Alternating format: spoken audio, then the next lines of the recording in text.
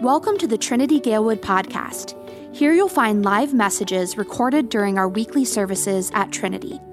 We are a community that desires to look, live, and love more like Jesus. We're located at 1701 North Narragansett in Chicago and meet every Sunday morning at 10:30 a.m. We hope you enjoy this episode of the Trinity Galewood podcast. Well, hello, Trinity family. Allow me to add my word of welcome to you all as we are continuing in our journey through the book of Genesis. And today, as we're taking a closer look at the next chapter in the story, I wanted to pause for a moment and just think about our news headlines for just a second. I have found that the more I scroll through my news feed, the more I encounter just really bad news, really disheartening and discouraging headlines. And as I've talked with people about the different things that we see in the news, what I've noticed is that people start to say some very religious sounding things the moment we encounter some of those heartbreaking headlines. People will say things like, "That's terrible, that's wrong, that's not the way it should be." And the reason I call those religious-sounding headlines is because what they're essentially saying is that there is something such as right and good and the way things should be. We're implicitly acknowledging that there's actually supposed to be an order, a rhyme and a reason to our world and how it's supposed to operate. And so when we encounter these moments in the news that break our hearts and leave us just in awe and in discouragement of the brokenness of our world, what it's highlighting for us is that we know inherently that it's supposed to be different. You see, that's what we've been talking about so far. That as we looked at the opening chapters of the book of Genesis, what we found is that our universe was created with beauty and order and design. It's not simply the result of random chance, mathematics, and atoms crashing into each other. No, that we have a God who is a designer, who created everything that we see with beauty and order and design. And one of the things that we see over and over again in Genesis chapter 1 is that at every stage of creation, God says it's good, and ultimately, it's very good. But the question then becomes, so then how did we get here? Where we live in a world with heartbreaking headlines, where we live in a world that's so bathed in brokenness that sometimes we're just left astounded and discouraged and wondering what we can possibly do. Basically, how did our world get so broken? And that's why this next chapter in the book of Genesis is so important, because it's here that we get an answer to that question.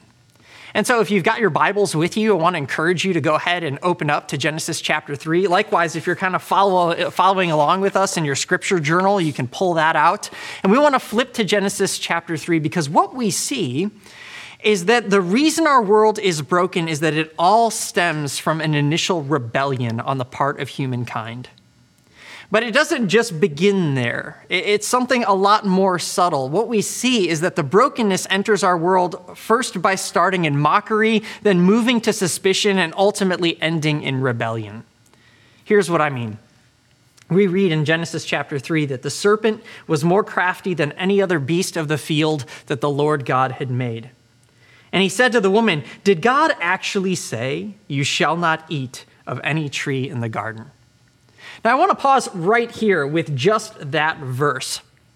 You see, what the serpent is saying is he's not questioning whether God actually said this or not. He's mocking it. He's saying, did God really tell you that there was a tree that you couldn't enjoy? You see, what we see is that the initial brokenness of our world, it entered in first through mockery. Basically, the snake comes along and tells Adam and Eve, the first human couple who are living in this beautiful, gorgeous paradise that God has created for them. He starts to say, but did God really tell you that there was one thing in this gorgeous, beautiful, amazing place that you couldn't touch, that you couldn't eat, that you couldn't enjoy? See, it begins in this kind of place of ridicule, of suddenly making Adam and Eve feel like the very idea of obeying God's command on this one point is ridiculous. It's silly. It's foolish. And that's important for us to note because I think that actually this is one of the quickest ways to undermine a person's faith is not to try and argue against the rationality of it, but to simply make it look ridiculous without any other critical thought. You see, that's the strategy that's being employed here. I actually think about what C.S. Lewis wrote in his book, The Screwtape Letters. Screwtape Letters is this fictional account of a senior demon writing to a junior demon about how he could tempt human beings, how he could get them to turn their backs on God. And at one point, Screwtape says the following. He says, 1,000 bawdy and even blasphemous jokes do not help toward a man's damnation so much as his discovery that almost anything he wants to do can be done, not only without the disapproval, but with the admiration of his fellows, if only it can get itself treated as a joke. And this temptation can be almost entirely hidden from your patient by that English seriousness about humor. Any suggestion that there might be too much of it can be represented to him as puritanical or as betraying a lack of humor. But flippancy is best of all.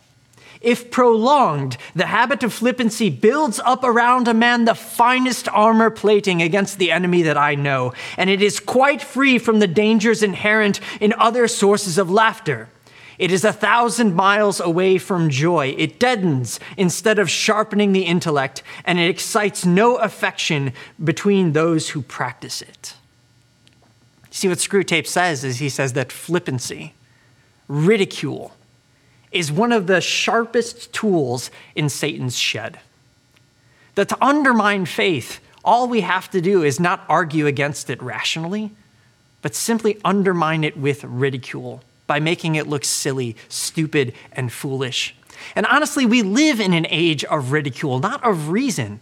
We live in an age where people and ideas are dismissed not on the basis of their merits or their lack thereof, of their positions, but simply because someone deemed them so silly, quaint, or out of touch that they're not even worth our exploration. And quite honestly, we see this not just when it comes to faith and religion, but to all kinds of positions. We live in an age where reasoned arguments between people can be debunked with a 150-character tweet. And there's a danger in this because it undermines us from actually thinking through the implications of what we're suddenly laughing along with. It invites us to simply go with the flow without question. To make God look ridiculous without any critical thought as to the question of his existence, much less the proofs of them, is the ultimate way to undermine our faith. And you see, this is where it begins. Not in a frontal assault against believing in God, but simply by mocking him, making faith look ridiculous, small, out of touch, and irrelevant. But what starts as mockery doesn't stay there. It then progresses into suspicion. Notice what he says then next. After the woman responds, we may eat of the fruit of the trees in the garden. But God said, you shall not eat of the fruit of the tree that's in the midst of the garden, neither shall you touch it, lest you die. The serpent responds, you won't surely die. For God knows that when you eat of it, your eyes will be opened, and you will be like God, knowing good and evil. See, the next thing that the serpent does is he then insinuates doubt. He raises suspicion. He basically gets them to think that God is holding out on them, that he's keeping them from enjoying something wonderful that is actually for their benefit and for their good. See, this is important because oftentimes people look at this passage and they kind of sympathize with Adam and Eve right here. They say, look, God doesn't want us to know things. God wants to keep us ignorant and silly and foolish. But to have that kind of assessment of this text is actually to kind of miss the cultural implications that are behind it. You see, back in the ancient world, to know something didn't mean to simply know it intellectually. It meant to experience it, to know it through experience. And the danger here, when God told them not to eat from the tree of the knowledge of good and evil, is that he was trying to protect them from experiencing the consequences of evil and brokenness. You see, that's what this tree represents in the midst of the garden. It represents a choice. Are we going to eat from the tree of life and trust God for everything that we could possibly need? Or are we going to go our own way, grasp knowledge for ourselves apart from him? And the temptation that the serpent encourages them to step into and to entertain is this idea that God's holding out on you. And so they don't trust him. That's really what's at the heart of this very temptation, is believing that in some way God doesn't have our best interests at heart. that we're missing out on something by following his laws and commands. And what we fail to see is that those laws and those commands are given for our good. That in the same way, I tell my children not to play in the street because I want to protect them from the consequences of the danger that could be found there. So here too, God has given them a choice. He's warned them that there's one thing that could be to their detriment and their harm, and the question is, will they trust him? And the serpent goes right after that and insinuates that there's something here that God doesn't want them to enjoy.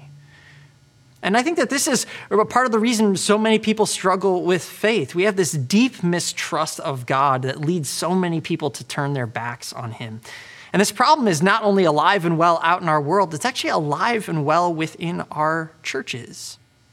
I mean, I can't tell you how many people would say that they trust God for their salvation, but then live our lives as if his guidance doesn't matter, his presence doesn't exist, and his decrees are merely suggestions. We trust him with our eternity, but we don't trust him with our everyday living. Right here is where that suspicion comes in. Maybe God really doesn't have our best interests at heart. And so they violate his commands. Take a close look at the fruit and they see it looks pretty darn good, and they reach out and they take it. They eat of it. What started as mockery, progressed to suspicion, ultimately ends in rebellion. You see, right here at the heart of the serpent's temptation is this. He says that God knows that if you eat of it, your eyes are going to be opened and you will be like God, knowing good and evil. See, what's so ironic about that temptation is that, according to Genesis 1, Adam and Eve were always supposed to be like God. We were actually told that God made them in his image and after his likeness. The question isn't, are they going to be like God or not be like God? It's, are they going to be like God through relationship, or are they going to be like God on their own terms, getting to define right and wrong, good and evil for themselves? And the choice that they make is the latter. They decide that they're going to grasp that power for themselves, to become like God on their own terms. And the result is rebellion. I love how the Old Testament scholar Derek Kidner put it. He says, the pattern of sin runs right through the act. For the man and the woman listened to a creature instead of the Creator, followed their impressions against their instructions, and made self-fulfillment their goal. The man and the woman have been sold a false idea of evil as something beyond good, of wisdom as sophistication, and now of greatness as greed. That's the heart of their problem. They believe that they can be like God, but on their own terms.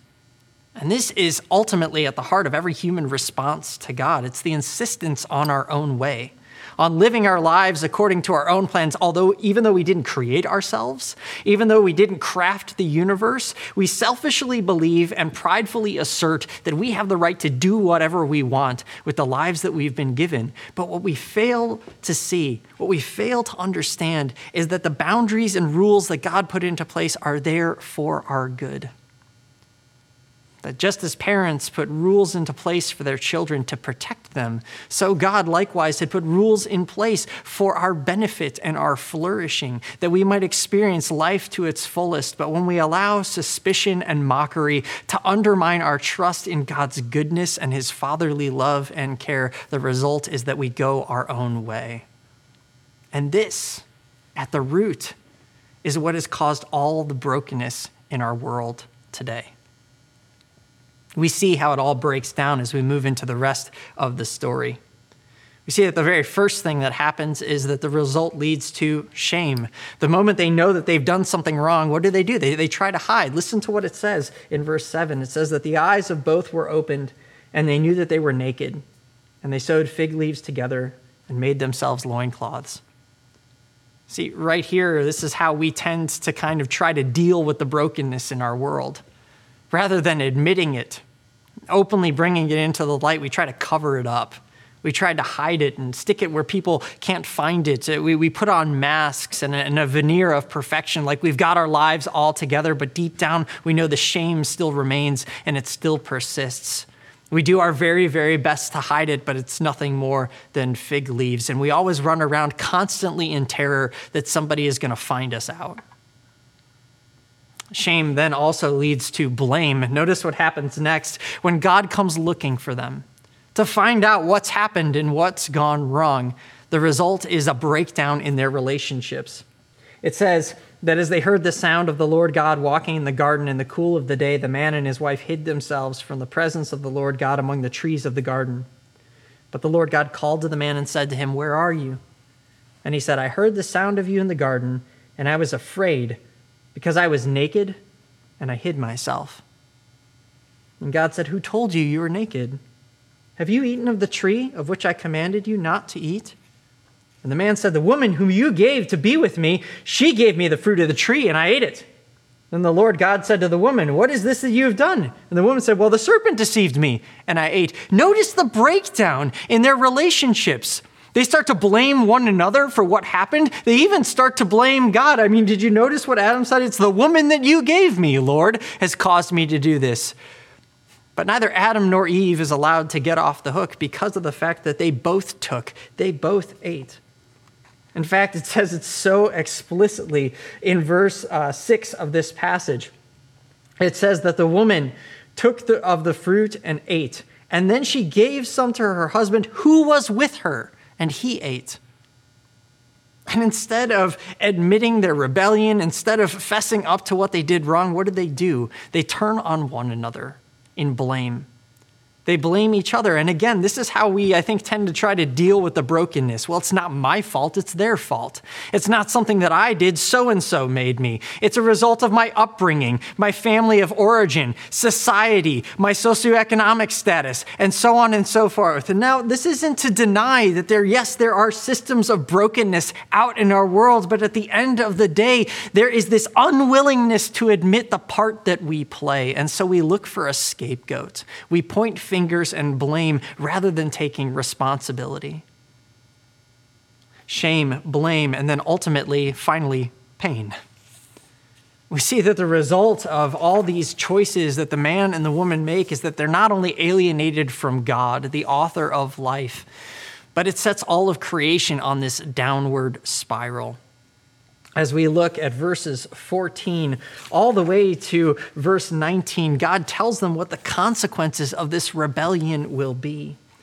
And in fact, we see that the word pain is brought up 3 times in just 2 verses. In speaking to the woman, he talks about now the pain that she's going to experience bringing forth life. When talking to the man, he talks about the pain that he's going to experience in just trying to bring forth food from the ground, hardship and work and toil. That as they're expelled from paradise and cut off from the God who provided everything for them, all that's left outside of his presence is a breakdown in creation, not only in their relationships, but in how they experience life itself. And ultimately, this all leads to death.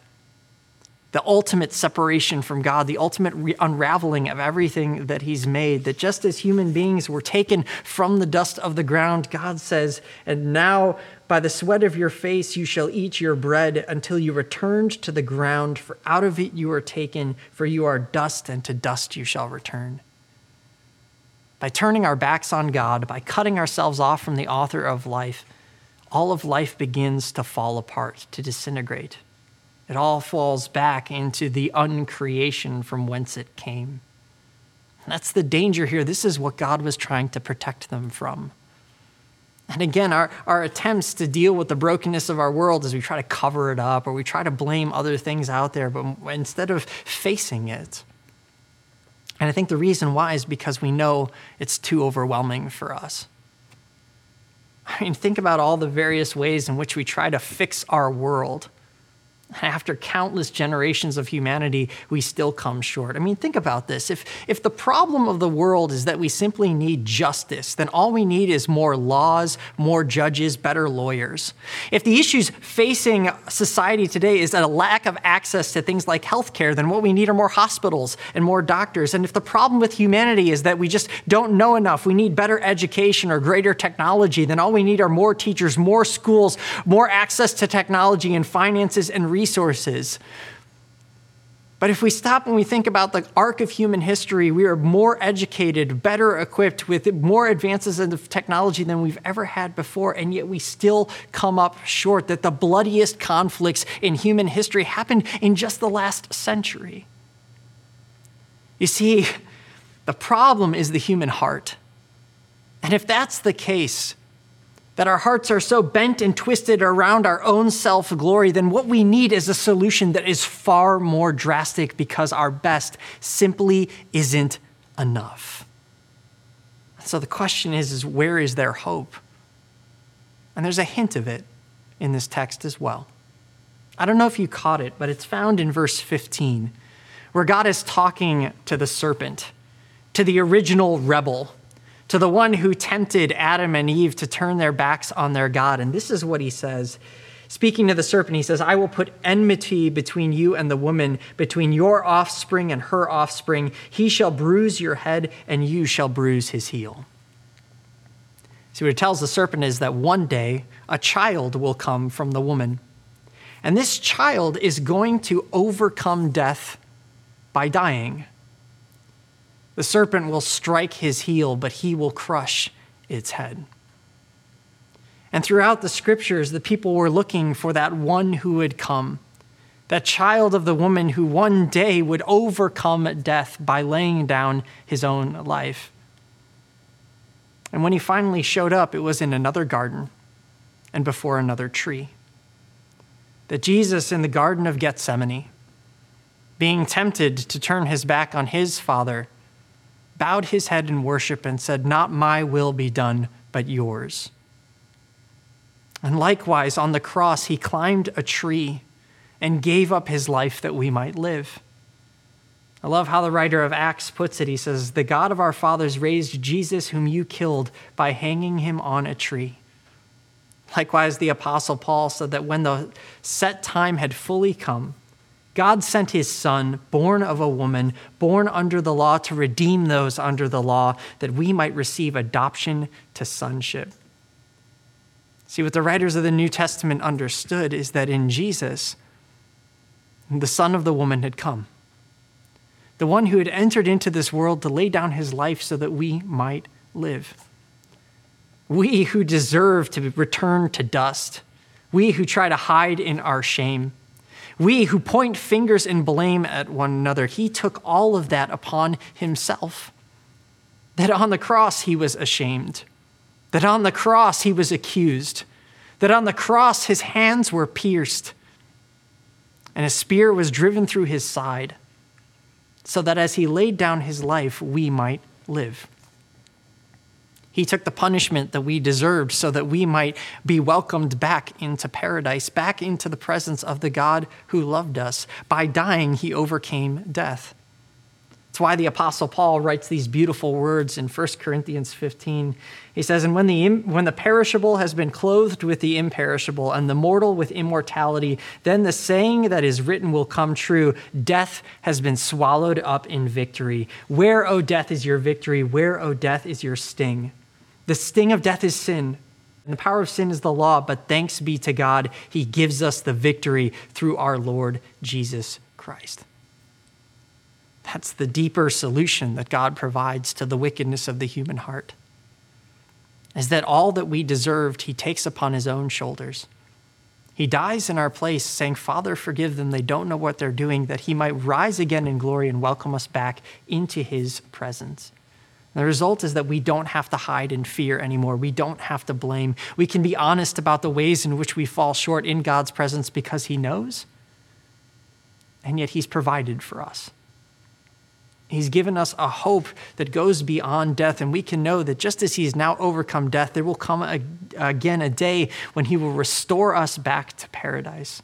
That's why the final image of the last pages of the Bible is that we are welcomed once more into God's presence in a garden and a city that is more beautiful and more amazing than anything ever encountered in Eden. But it all happens because of what Christ has done for us. And it's part of the reason why we can sing with the hymn writer, and can it be that I should gain an interest in the Savior's blood? Died he for me who caused his pain? For me, who him to death pursued, Amazing love, how can it be that thou, my God, should die for me? He left his Father's throne above, so free, so infinite his grace, emptied himself of all but love, and bled for Adam's helpless race. 'Tis mercy all, immense and free, for, oh my God, it found out me. Let's pray. Lord God, we give you thanks that in the face of our rebellion, you offer us forgiveness. That when we turned our backs on you, you pursued us. You entered into our broken world and laid down your life that we might live. Lord, there are so many ways in which we try to hide what's wrong, or we try to blame others for what we've done. But in the face of your mercy and your grace, it can all be brought into the light. We can admit the ways in which we've fallen short and know that the words you give back to us are words of grace, mercy, and forgiveness. And so, Lord, we pray that in a broken world, we would cling to the hope that we have in you, knowing that in Christ there is redemption, that all of our brokenness and our rebellion is brought to an end. And Lord, we pray that that hope would be the hope that goes with us as we live out in our broken world to bring the same hope that we've now received. Lord, send us into your world with that good news. It's in your name, Lord Jesus, that we say, Amen.